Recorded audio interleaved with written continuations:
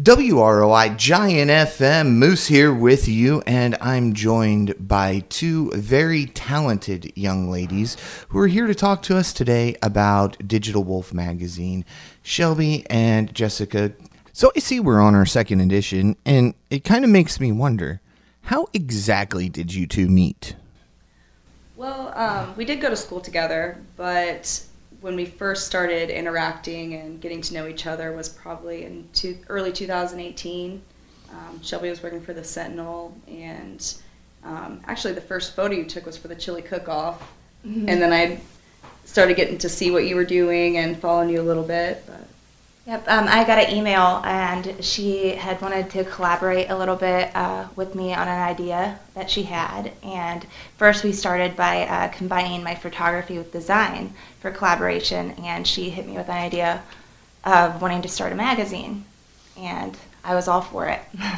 Well, that kind of leads into my next question of what gave you the idea to start Digital Wolf Magazine?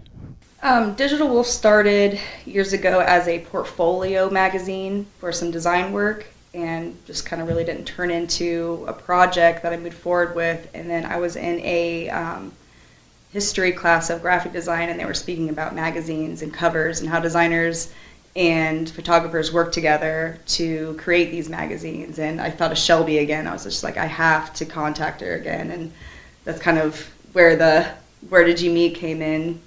So now, was that when you decided that Digital Wolf Magazine was what you wanted to focus on? Yeah, I just knew it was just what we needed to do, and even if it was just a project for us to like expand our portfolios, then we never imagined it would turn into 2 editions at least. So I know what goes on in a radio station behind creating a program, but what goes into creating an issue of Digital Wolf Magazine? I mean, I'm sure it's more than just going out, getting a couple pictures, slapping them on a page, and hitting print. Yeah, it's a lot of work, actually. We worked our butts off the last month of December. The entire month of December, we were busy with magazine things. But originally, it was a portfolio, like Jessica said, and because of this, we were just going to kind of highlight different people and get them to collaborate. So there's different people who are creative. They created for art, or they were doing something with their talents to work for the community, and some of them were collaborating together, and we wanted to show off their talents. Mm-hmm. And as a designer, that's what I do for businesses anyways, is show other people off, and I just wanted to keep showing these talented people off. And the first edition was all people from Indiana. Right. And that's kind of where it started, and then there was just way too many talented people out there. We couldn't just stick with Indiana.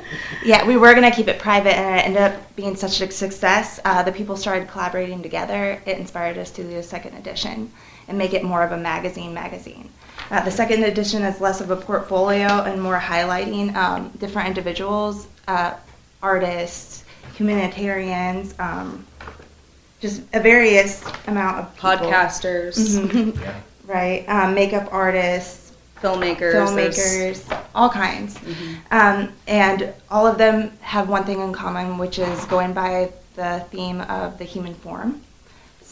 That was for the second edition, was the human figures. Like, we either wanted someone to create with their body, doing something in the human doing something, yeah. So like the front cover was like our first vision of like a weird movement that someone would be in, mm-hmm. and then also like if they created art in human form, like if they created people or some type of, it could be abstract too. It doesn't have to be from literal to abstract. Mm-hmm. Yeah.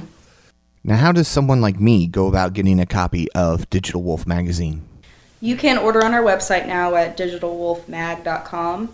We have the first and second edition available to order, and then we also have posters available. You were talking that this edition is focused on human form. So it makes me wonder, where do you get your ideas for your stories? A lot of the stories are inspired by the people that we found. And so each person in here has something different about them that stood out, and we just wanted to highlight that. Okay. That special ability. I guess the big question, where's Digital Wolf Magazine going from here? Well, we have 3 more planned that we hope to release this year. our next one is going to be focused on Rochester. We just want to kind of, share our focus is art, community, and collaboration. So we want to share what's important about supporting local. What does it mean to have a sustainable community? How can people get involved, and what can you do to help, your community where you live, or to enjoy the community where you live. Okay. So do we want to say what it's going to be called? Go for it. Okay, so we're going to call it Storefront Stories, and we're going to focus on the actual downtown and what the whole revitalization, and we're going to talk about the history, its current process, and what the plans for the future are for this town. With some of the businesses closing down, focusing local and focusing on Rochester, I think will not only be a great issue, but just something that will really get readers to realize that Rochester isn't that bad after all. No. Right. Actually, I wanted to note too, this has inspired me as a photographer and as an artist to realize you don't have to live in a big city to have big dreams. It's about motivation, not location. So by using this, we can build our community to be even better place than it already is. I couldn't have said anything better than you just said. Yeah, that was great. Being in radio, I always have people telling me, you need to be in a big city. The big cities where you go. And then, you get the news that iHeartMedia just axed a bunch of people. Yet here I am in a local small town radio station, and I can tell you right now, I'm not going anywhere anytime soon, and neither is WROI. Right. Yeah, having a local presence in media is just very important for building our community. Yeah, we've got our own telephone, cable, internet, radio, and even a newspaper all here in Rochester. And honestly, that's something that even a lot of big cities don't have anymore. Yeah, we really want to emphasize and highlight what this town really does have now. There are really cute stores here. There are great restaurants here. Mm-hmm. There's all kinds of things you can do here. Mm-hmm. But some people maybe not know about it, or just kind of don't get out enough, or maybe there's organizations they can get involved in they don't know about. So we really want to help push the local support. And both editions have done that tremendously. So.